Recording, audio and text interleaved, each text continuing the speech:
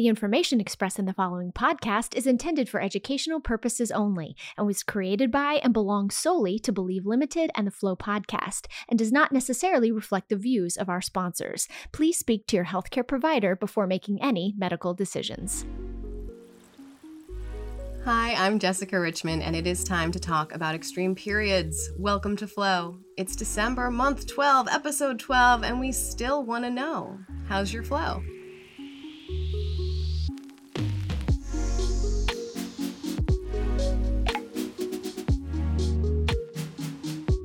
Welcome once again to Flow. Christy, how's it flowing? So I am impatiently awaiting her arrival at any moment now. You know, a little bit tired, a little bit bloated, all the fun things that come in the day or two before her arrival.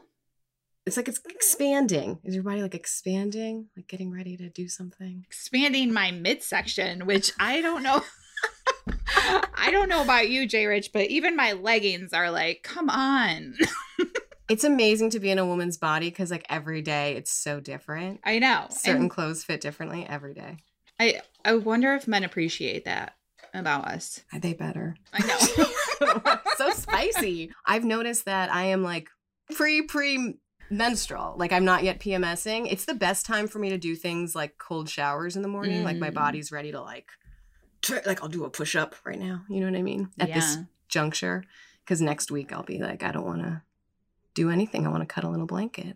That's kind of how I've been the last couple of days. I'm also just want to say that it's been an honor. This is my last episode with this incredible freaking team. I'm sad and I'm going to miss all of you. And I can't thank you all enough for having me here with you during this process. Amy and Patrick and you for asking me to be part of this. It's just been an honor. And I've learned so much. Back at you. I've learned so much. You are a leader in education, and what you stand for is what all us menstruators need to stand for. Love the idea of following you into battle if you need anyone standing by.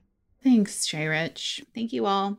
Thank you, Believe Limited. Christy, we're going to keep talking. 2021 has been amazing. And what more of an appropriate time as we close out season 1 than to discuss the closing out of reproductive years, otherwise known as menopause. And we learned some really cool things in a conversation with Dr. Hirsch, including, spoiler alert, like how long is menopause? The timeline, the answer to that was fascinating to me. Fascinating. I'm not going to tell you what it is. I hope you all enjoyed in the interview, which we will get to right after this quick break.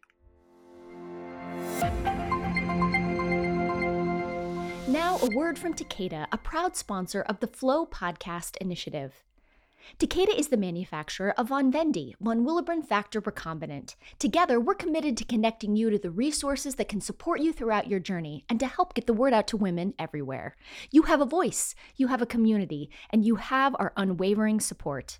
To learn more, visit vonvendi.com/flow.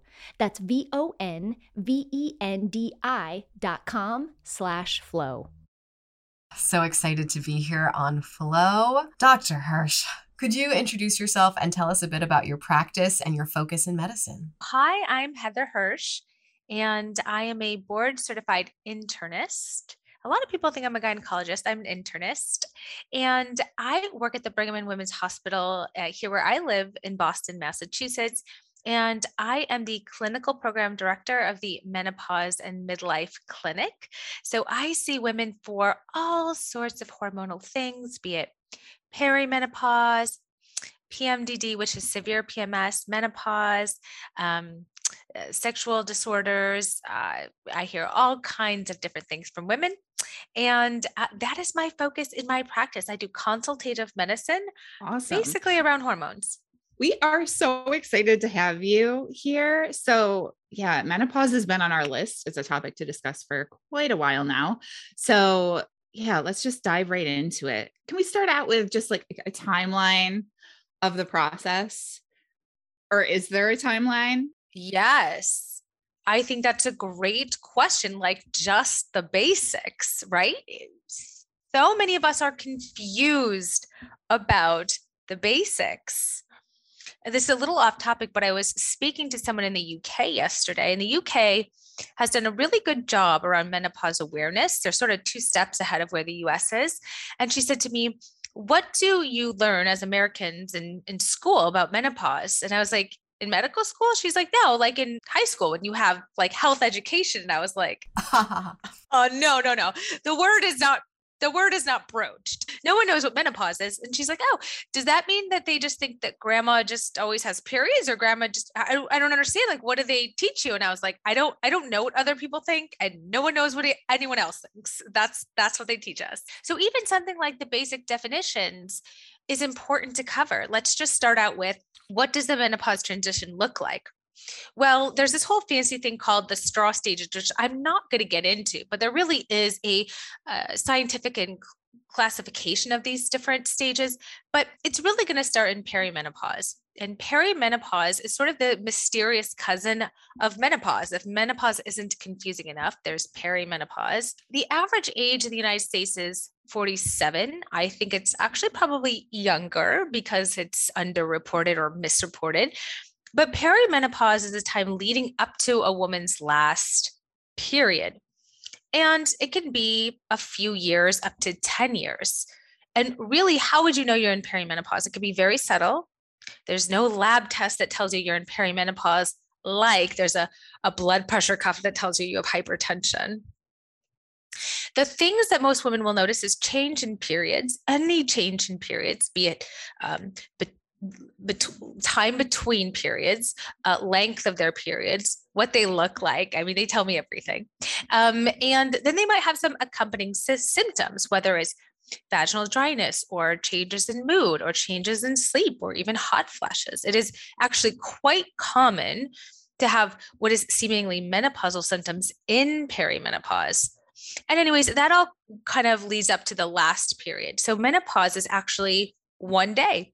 It's one celebratory day when it's been 12 months of no period. And on and after that day, you are therefore postmenopausal. The perimenopause can be a long, long time and an interesting place to think about, because I think a lot of symptoms come up during that time that kind of get deflected as you have anxiety, you have depression, you have fibromyalgia, you have chronic fatigue. And it might all be just perimenopause because those hormones are changing. And since we're on the Flow podcast, the first thing that most women will notice is a change in periods, if they get periods, because some women don't, right? They've had a hysterectomy or an IUD or an ablation or some other reason that they're on birth control, they don't get periods. That's so interesting. I'm curious if you don't get your period, do you have perimenopausal symptoms still? Yes. So if you don't have your period, this can even make this more mysterious, because then you don't have this sort of inbred marker to know or to alert you that something's a little off. So let's use the case of having a hysterectomy where they take out your uterus, but they leave your ovaries. So they leave your ovaries, but they take out your uterus, you won't bleed because you don't have a uterus to bleed. But you're still making hormone and you're still making estrogen because both of your ovaries presumably are still doing their thing. But that level of estrogen starting to decline all the while, those years. And so you still have a lot of those symptoms. You can still have worse or not as severe symptoms, really kind of can go either way, but you won't have that period as a marker of like, oh, this is changing. And maybe that's why those other things are changing. Now, one other slight difference is if you're on, let's say you're on a birth control pill, a continuous birth control pill, and so therefore you don't get periods. Sometimes we actually use that as treatment for perimenopause because you're giving some hormones back in a nice steady dose. And so sometimes women won't have symptoms, or maybe they will have less symptoms if they're on a combined estrogen progesterone pill, but they're not getting a period. So even as I'm speaking it, you can sort of see how it can be confusing. And it really depends kind of on where you are starting from. Can you talk to us a little bit more about the symptoms, and do they change over time? So you've mentioned a few of the symptoms, but so say I'm 42, right? So I'm coming into this time in my life. Do the symptoms stay consistent? Do they change over time? Is there any rhyme or reason to it? Symptoms can come and go. They tend to ebb and flow with what your hormone levels are doing. So I'm going to use an example of someone who's maybe closer to menopause. And maybe her periods are like every 3 months. They're pretty spaced out. She might notice that if she gets 2 or 3 in a row, those symptoms might kind of abate a little bit. And that's because 3 periods in a row, there's kind of some more estrogen around. And estrogen, for the most part, will help control the majority of the symptoms, but not all, and not everyone. But if I have to sort of make huge assumptions. In early perimenopause, when the periods are sometimes even more frequent, like, you'll get like one every 3 weeks, which is awful enough. But sometimes then it's hard to sort of tell the forest through the trees, because you can kind of have all these symptoms and there's just a seemingly never end of like flow and just hormones that are just really kind of going up and down and out of whack. Estrogen and progesterone mirror each other. So they're all just kind of going a little, they all have their own agenda. Importantly, one of the biggest symptoms that we know that starts very commonly in perimenopause is mood symptoms. So specifically new onset anxiety. It's really common in perimenopause. And there's two big things that are happening to women. There's this hormonal shift. And at the same time, as most women in the perimenopausal age range in their mid 40s are really freaking busy and have a lot of life stressors. And so a lot of women will think, oh, I'm just stressing about work. I can't sleep because I'm stressing about my kids, or I'm stressing about my parent or my partner.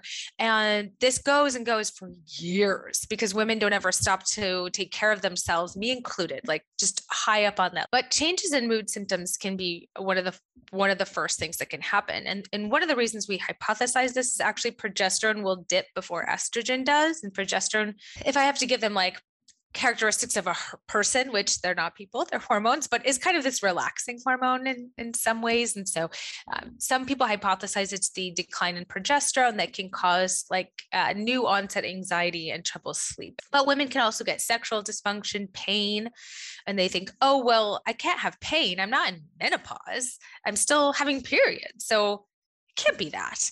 Or this anxiety it can't be that. I'm still having periods, I think. I mean, when was my last one? I don't know, right? So these symptoms can start in perimenopause, and they can ebb and flow, which is a long-winded answer to your question. But I think that's the point, right? We're all different, and we're all going to have a different experience as we go through this. Everyone's a little different. And important to think too is, what is the environment like? What are the other medications that she's taking? What is her other medical history? Her obstetrical history? That one's really important. I might come back to that for a second. And all of those together can make things totally different for one person versus the next. I mean, it's with so much variety, and I know you want to come back to obstetric history, but with so much variety, is there a standard amount of time? You mentioned the age 46, 48, like how long are we talking on average? Are we talking? I don't think we know. I don't think experts really know. Probably, if you ask me, I would say probably a few years, 4 years. But I would say, I also see women who say to me, I had my period stopped at 50, but I've had hot flashes since I was 39. And I will inevitably hear that. And so it's so hard to get accurate numbers because no one's doing good research on this. And it's not, that's a whole other story. It has to do with, funding and the idea that women's health exists beyond contraception and postpartum.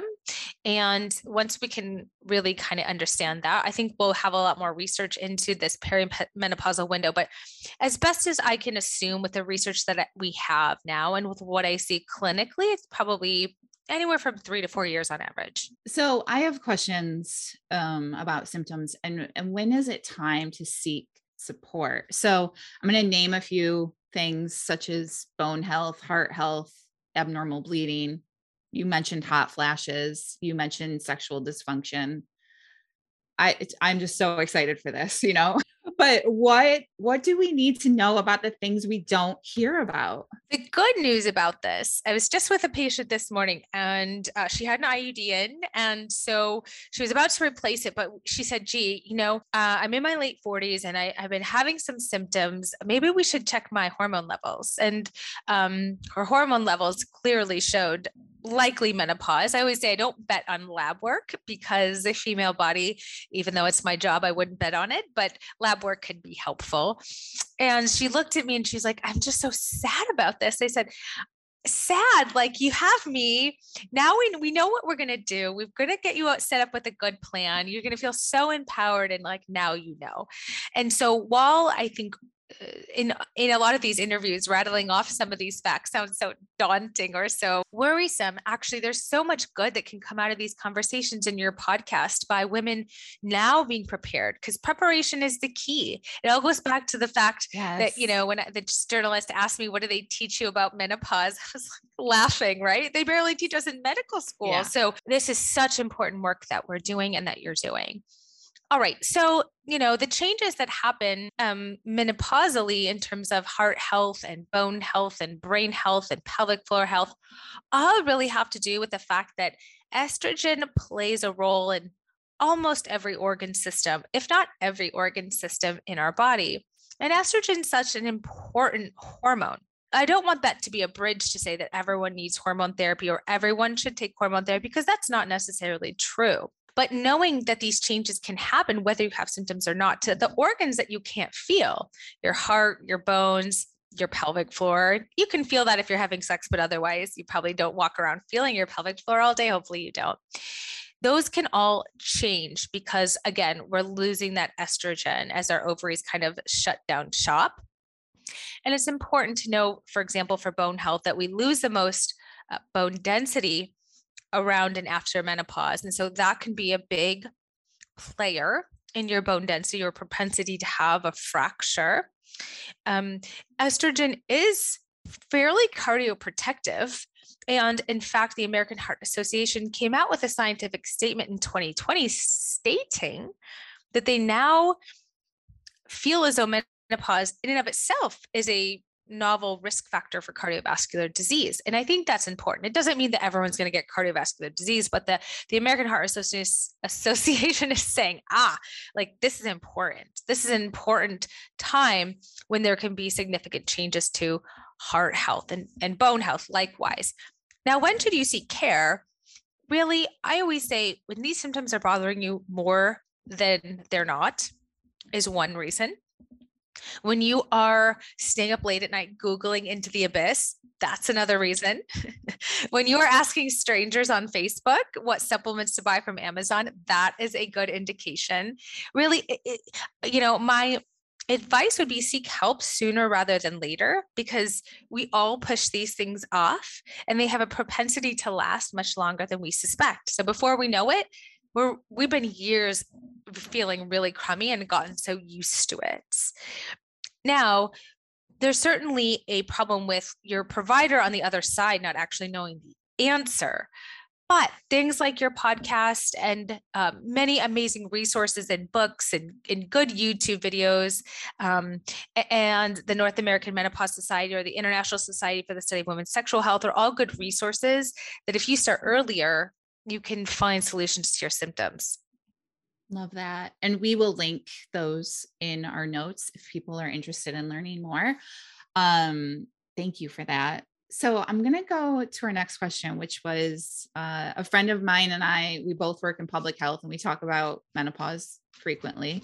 And she had a question. So she said that she's seen a lot of vitamin supplements, which you just mentioned, and hormone tests that are being marketed to women in their 40s and 50s. And my friend Amy and I are both curious, is this worth it? Is it a scam? What are your thoughts on these supplements and these tests? So let me answer this in a few parts. I think that there's a good and a bad to this situation. The first thing to know is that I believe the last estimate was that the femtech market is estimated to be somewhere around $600 billion. Yeah, exactly. I know. We're shaking our heads. Right. which in and of itself is interesting in the fact that it means that women who are becoming perimenopausal, menopausal are tech savvy, don't know how to podcast, know how to use TikTok, know how to do these things. And so we're using technology to find answers. It also means that means that they can't readily find answers. So imagine a world in which you had high blood pressure, but your doctor, like something so common, right?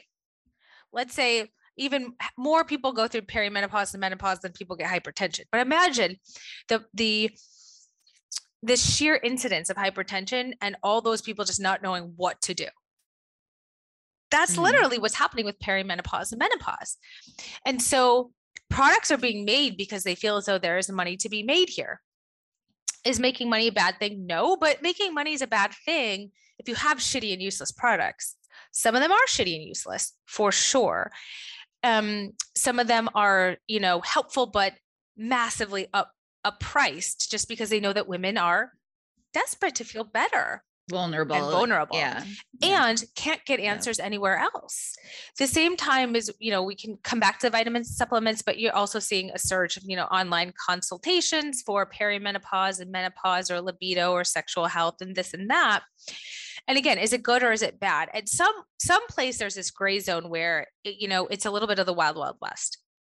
Vitamins and supplements are something that I'm a proponent of. Because they can help, and they can help support your symptoms. Now, if you have really severe symptoms, vitamins and supplements are not going to cut it. Just in my blunt opinion, just because they don't have the kind of efficacy as perhaps medications do. But people try all sorts of things. People probably spend thousands of dollars before they get to see a doctor who may prescribe a medication. That in and of itself is a problem. It means that there's stigma around medications for menopause, or there's still fears about hormone therapy, or again, they don't feel as though their clinicians are even going to be helpful. So there's multiple reasons. It's a societal issue, and it's also, I think, actually, the blame needs to come back to the medical professions, not the women themselves who are buying the vitamins. They're doing everything in their power to feel better. They're saying women are smart. Women are inquisitive. Women will I'm not going to bed till I find the solution. And if it means scrolling on Reddit and Facebook and buying this and this and this, I will do it. And it's not their fault, but probably is a lot of it crap. Yes. Good to know. So what would you recommend? Maybe talking to your doctor about what supplements might be beneficial for your circumstance. Is that what you would recommend? Yeah. Well, actually, heck, while we're here, I have a short list of supplements that I think can be really helpful. And it's a short list. And really, I think the important supplements are particularly vitamin D supplementation, 1,000 to 2,000 units. And vitamin D has been shown to help reduce incidence of cancers, chronic disease, boost immunity, and boost mood, importantly. So you can't go wrong with vitamin D. I also am a big proponent of magnesium 250 to 500 milligrams at bedtime. It can kind of help with relaxation and dental relief from constipation. I had a patient the other day say, Dr. Hirsch, is magnesium the cure for everything? I said, I know you hear about it so much these days. No, it's not the cure for everything, but it's a good supplement that can help with bloating, constipation, or, just help relax before bed, which is a symptom a lot of women have. CoQ10 is a great supplement if you take a statin medication for cholesterol. That's probably that's probably my short list. Calcium is best from food. And then there's a bunch of other herbals. A lot of women are very interested in cinnamon, turmeric. I find those are all fine. I'm probably not the expert at those. You'd probably want to interview a functional medicine doc, or maybe you already have. But in terms of supplements, those are really good. And then for symptoms like hot flashes, black cohosh, or Equel, or Estroven, those are all nice over-the-counter options. But really, in summary, I always say, look, if you notice these products work for, 8 weeks, 10 weeks, and then they kind of stop working, it's probably that it had perhaps a small effect or a placebo effect. And now, don't suffer much longer than that. One last question about symptoms and how to manage, because sexual dysfunction is also a problem that I feel is a taboo topic, right? That we're not talking enough about. So what do you recommend for sexual dysfunction and menopause? Yeah. So great question. For perimenopausal women or women with heavy periods who've been put on birth control pills, combined estrogen progesterone pills, Those birth control pills can lower your free testosterone. It is very common that birth control pills will lower libido, which is desire, the drive for sexual thoughts and sexual activity. So one thing to think about for listeners to the show is that birth control pills can reduce libido. And so when I think about sexual health, I think about libido problems, arousal, and orgasm. But even before I think of those three, the first thing I think about, I guess I just said it was libido. Even before libido is there any pain? If there's any pain, no matter what happens after that, you're never going to feel as though that sexual health is in a good place, because you're always going to feel as though it's going to hurt. It's going to be painful. And those are going to send signals to your brain, Heather, don't do that. That hurts. So if there is pain, I usually treat that according to the etiology or the source of the pain. If it's vaginal dryness, which is leading to pain, that can easily be treated with vaginal estrogen products as first line, extraordinarily safe, very efficacious. There are lubricants and moisturizers, but those are really Band-Aids. I would absolutely advocate for vaginal estrogen if there is pain related to genital urinary syndrome of menopause. Pain can come in all different etiologies. It could be from endometriosis or vulvodynia or other things as well. And those need to be treated before we get into, is it libido, is it arousal, or is it orgasm? So libido is just thinking about sex, and that's something that we kind of lose over time, particularly for a lot of women in midlife.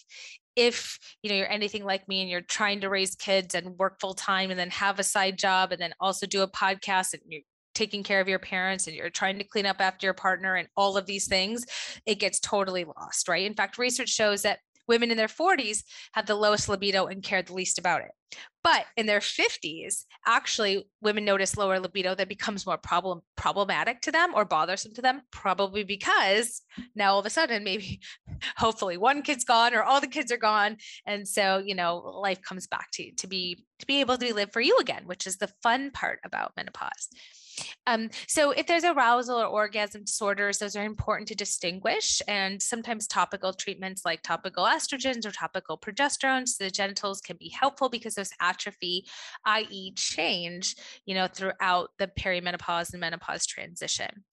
And I do want to make one last point, is that while we sometimes say the word menopause or perimenopause, I really, really see clinically anything that can happen postmenopausal that's, traditionally a postmenopausal symptom, I can see during perimenopause. I can see women have such severe dryness or pain, but still be having periods, usually less frequently. And they really get just completely dismissed by their doctors as, well, that can't be a menopausal symptom. You're not in menopause. And that is hogwash. That can absolutely be from the changes in hormones. And so I think to back it up, the first thing is there pain? If so, that has to be treated. And then is it a libido problem? Is it a desire and thinking about sex problem? Or is it an arousal and an orgasm problem? Those are both important too, because if you're not getting pleasure and or there's pain and or you're not interested, of course, you're not going to want to do that. But in life, we have, relationships and partnerships that we want to be fulfilling. And so it's important to take stock in our sexual health as well, and not put that so on the back burner. So I agree with you 1000%. Sexual health is so important. I'm so glad that you talked about some of the stigma and shame around shifts in sexual health. You also spoke about that with the vulnerability that women encounter when looking for a solution.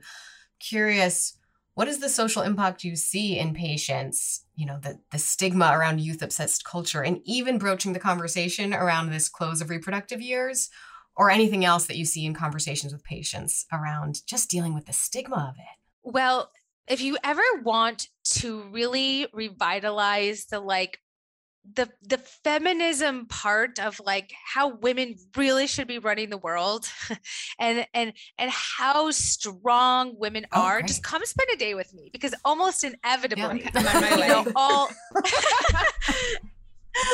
all my patients will say to me at some point, they'll have this aha moment of, I can't believe no one ever told me this. I can't believe I'm suffering alone. I can't believe me and my friends don't talk about it. This is all my friends and I talk about nowadays. All my friends are getting divorced. Please save my marriage. Why won't the government pay for medications for sexual health? You name it. The stigma and the shame and the cultural expectations for women to age gracefully but be beautiful is so deeply ingrained without being able to win on either side. And there's so many different roadblocks along the way for women. But what I think is wonderful about my job and why I literally have the best job on the planet is that nothing else in my career, besides for helping women through this transition, has had women come back to me and say, I truly feel like myself again. Like I feel like myself. I can do the things that I was doing before. I'm doing my artwork. My fingers don't hurt, so I can be an endodontist.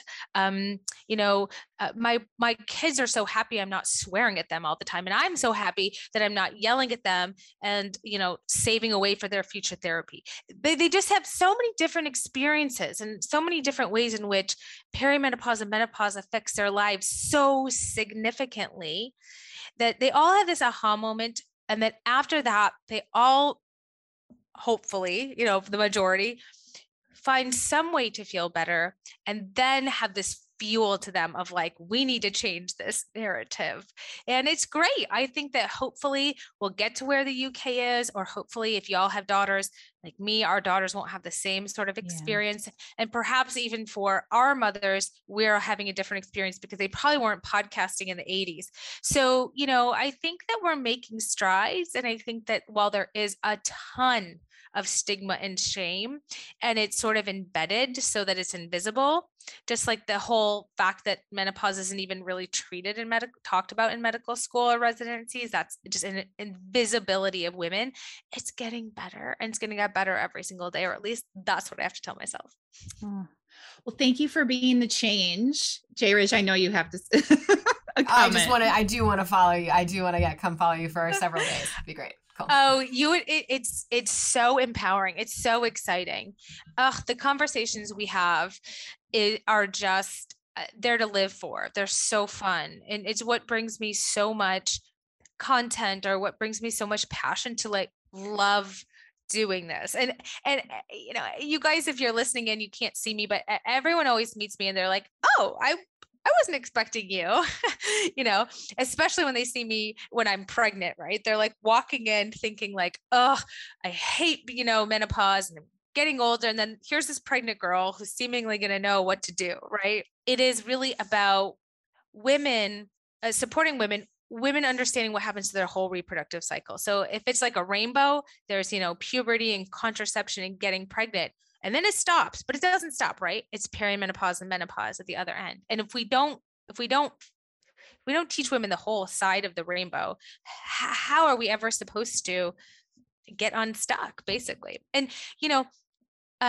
women are delaying childbearing a lot more as well. And probably something you may have talked about on the show. And I also see a lot of women who delay childbearing, have infertility treatments, and then also have these sort of very severe perimenopausal and menopausal symptoms. And I don't know what that is, but it's something that's certainly sort of new because of the delayed in childbearing. As I said, I was going to come back to, so I promised myself I would throw that back in here.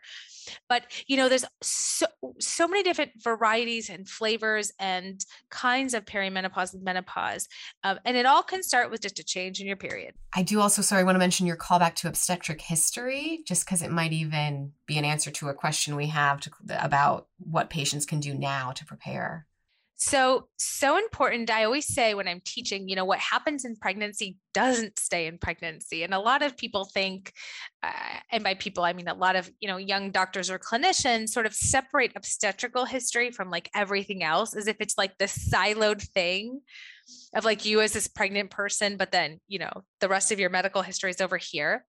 And we know things like postpartum depression, postpartum anxiety can increase the risk for worsening mood symptoms in perimenopause and into menopause.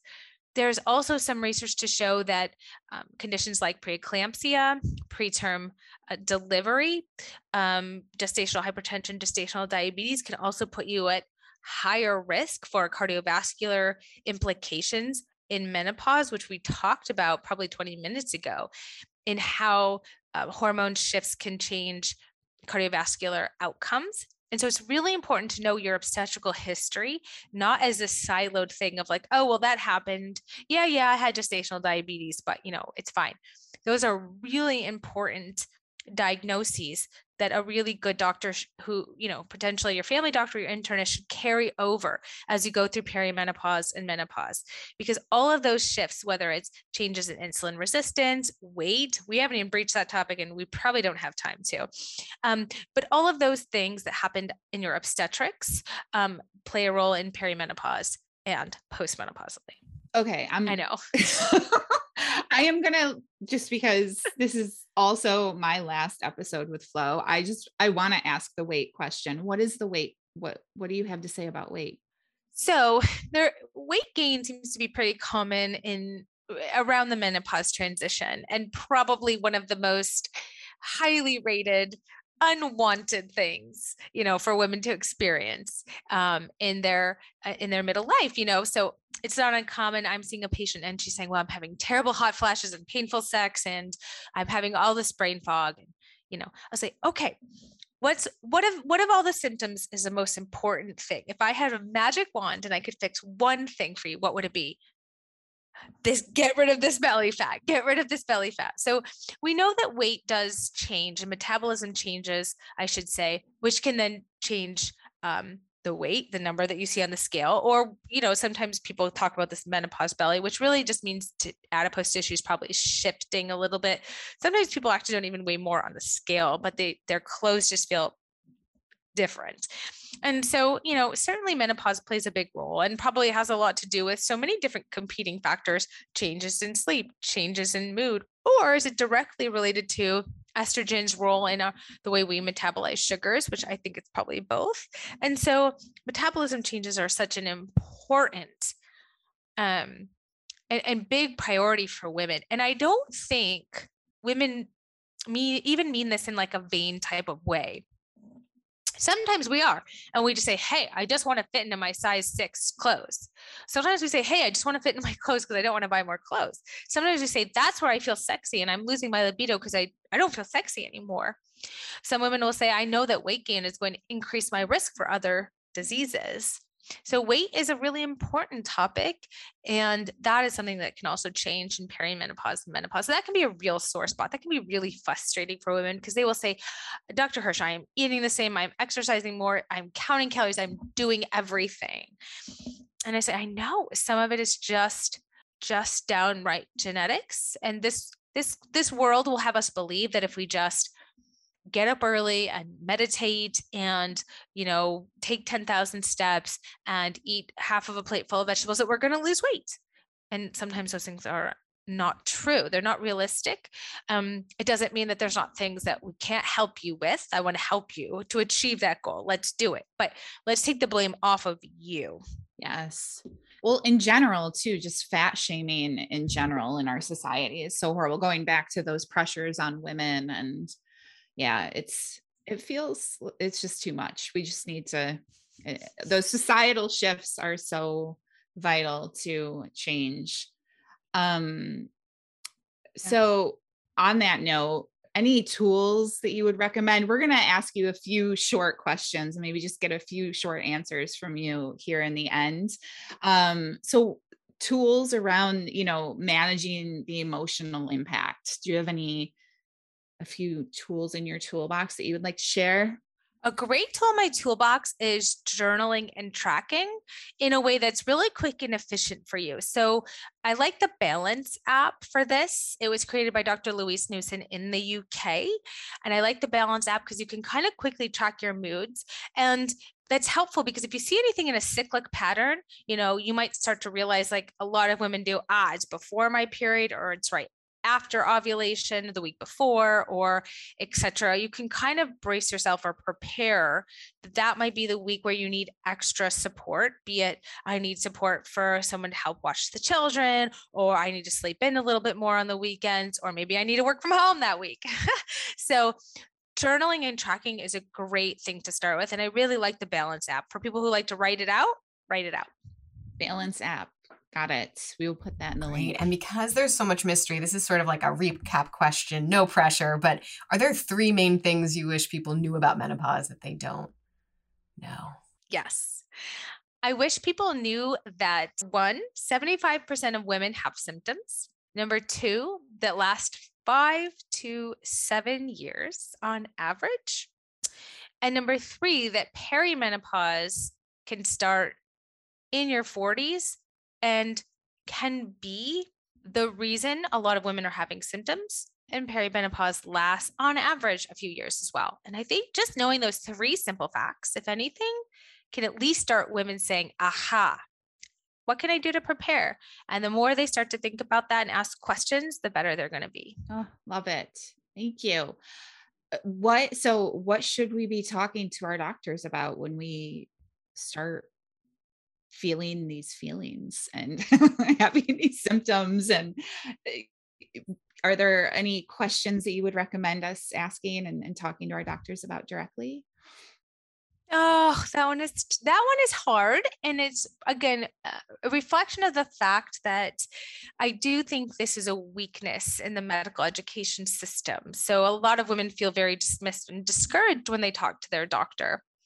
What I would suggest is continuing, journal and track and journal and track periods. If you have them, mood symptoms, hot flashes, or whatever else it may be that's on your agenda or on your symptom list, and continue to bring it up with your doctor. And if you do think it's hormonal perimenopausal, like push a little bit.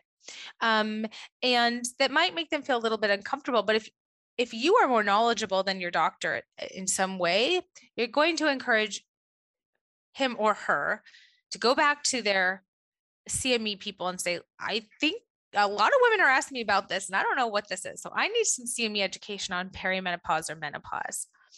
I have a course, not to plug it, but I have a course that I'm doing that's actually teaching women to learn what they need, to actually learn what medications they might need to treat their symptoms and how to talk to their doctor about it. And a lot of times the patients or my students will know what they need way before their doctor and then kind of ease them into actually what they need.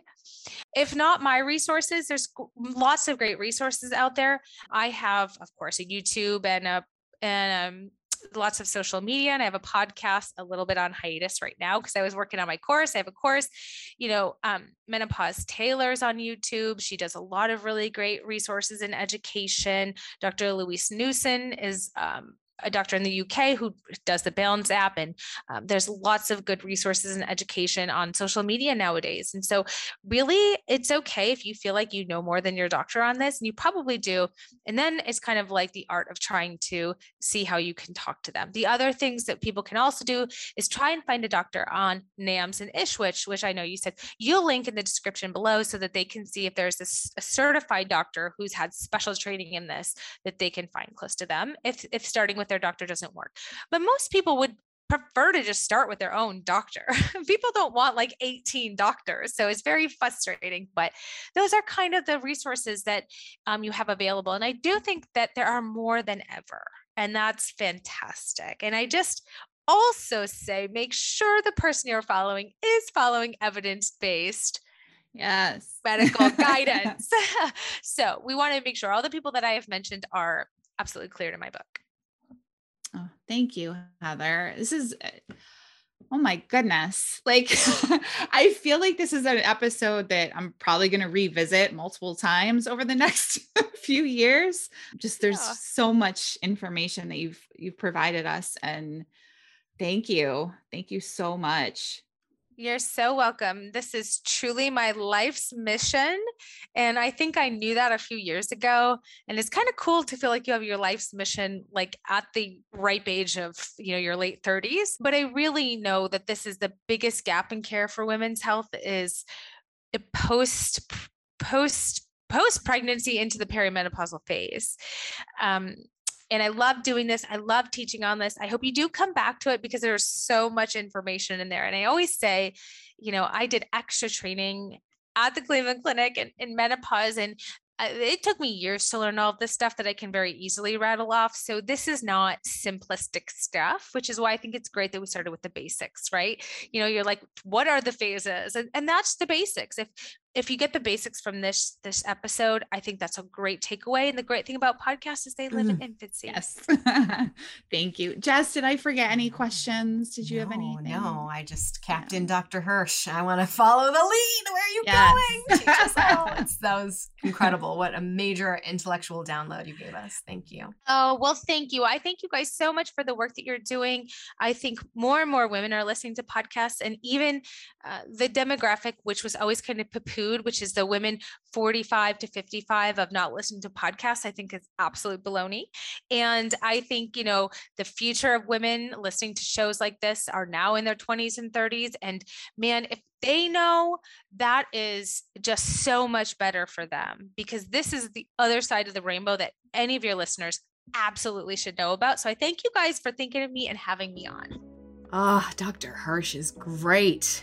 Great. Thanking her for her time with us. I guess menopause is kind of this final frontier of research needed. Like, it's so unknown, under-researched. It's on par for everything related to people with a uterus. Yeah. We don't know, right? It was a really educational conversation. And as I mentioned to her, I'm probably going to revisit this quite a few times over the next few years as I enter this phase of my life. Mm-hmm. And it's a phase where there's a lot of different ways to approach it, because outside of the medical research that's needed, there's the social impact, the emotional impact of going through a transition. Do you, Christy, in episode 12, have some Christy's tips for how to approach the transitional time? The first just came to me, and that is to talk about it, right? Like we've said this over and over again, but talk about it. Talk to your friends about it. Talk to your doctor about it. You feel less lonely, and also just raises awareness. So yeah, talk about it. So how are you feeling? Like, what are you going through? What are the hot flashes? And it feels really cliche in saying hot flashes, but we know what I'm talking about. I think that will help as we always try to end the stigma around these topics, right? The other is following some of these pros, including Dr. Hirsch and Dr. Jen. I'm going to mention her book in just a minute, but following these pros on Instagram and TikTok, because they do have so much information and it's such a great way to learn. These doctors are offering us so much information. And my other tip is there is a new book out about menopause that is all the rage. And I have it and I have not read it, but it's called Menopause. I'm jumping here. Menopause Manifesto by Dr. Jen Gunter. And it is highly recommended. It's groundbreaking because there's not that much on this topic. So if you really want to learn more and learn how to advocate for yourself, grab that book. Fantastic. Oh, and talk about it. Talk about it. The oral tradition was the way of the Isle of Luna, that magical place where women would come together just to menstruate and talk about menstruation, and nothing was ever written down. And that's why some of the old wisdoms are lost, is the idea. It was just discussed, which means we just have to keep the conversation going. Yeah. I'm like, I like to read books, so I want things to be written down. No, I mean, like, we should now do that. I know. Like, it's important now to do that. But, that was my initial reaction, but I love it. Like, I love the point of that message. Talk about it. Yes. Talk about it. Because if you don't, and just take in, for example, what the mass media has to say about menopause, you might feel a little crazy. Come here, baby. What do you think you are? You are not crazy. Crazy or something? Crazy! I'm just going to highlight one of the multiple reports done in the past 20 years that exemplifies the fact that menopause is negatively portrayed in the media. In the Reader's Guide, in years 1981 through roughly 1994, significant data revealed that in spite of the increased attention, the information available on menopause through the popular media is minimal and insufficient. All representations as of 94 focused on menopause as a negative experience or a disease in need of medical treatment. There was considerable contradiction and inconsistency, and no variety was taken into account for aging, stress, lifestyle factors, race, ethnicity, exercise, diet. Even when those are represented, they've been trivialized. So do not get your information on menopause from the TV. Not until some more content is created, more accurately portraying the experience. I have learned through the conversations that we've had with Dr. Holmes and Dr. Hirsch, it's like, let's get away from those stereotypes. Right? Mm-hmm. So, because that's what we see on TV, just as you're saying. So let's think beyond hot flashes. So deep to that. We've also, though, learned that people can have those sweats and progesterone dropping or raising. I should check my facts. I'm going to go back and listen to our episodes. But, you know, Yeah. You can have a little flash of heat even before menopause. So there's a lot to learn. There's a lot to talk about. On that note, Christy, we love you all. We can't believe this is the end of season 1. Thank you for being a part of our flow. thank you so much. Stay tuned. Season 2 starts in January. Subscribe to, review, and share Flow. Referrals from you are the best way to reach new people. Share your story with us. Do you have an experience of extreme cyclical bleeding? We believe sharing these stories will help support an increase in medical research and social acceptance. Bloodstream Media is more than just a rare disease podcast network. With shows on chronic pain, menstrual health, and Dungeons and Dragons, yes, Dungeons and Dragons, Bloodstream Media's got a little something for everyone. Visit bloodstreammedia.com or find Bloodstream Media on Facebook, Twitter, or Instagram to learn more. And thanks to our sponsor, Takeda, for their support of Flow. Flow is produced by Bloodstream Media and supported by Takeda. Shout out to Flow's creative director, Amy Board, and season 1 hosts, Jessica Richmond, that's me, and Christy Van Horn. Our next episode, season 2, will begin January 13th. Hey, that's the day after I start menstruating.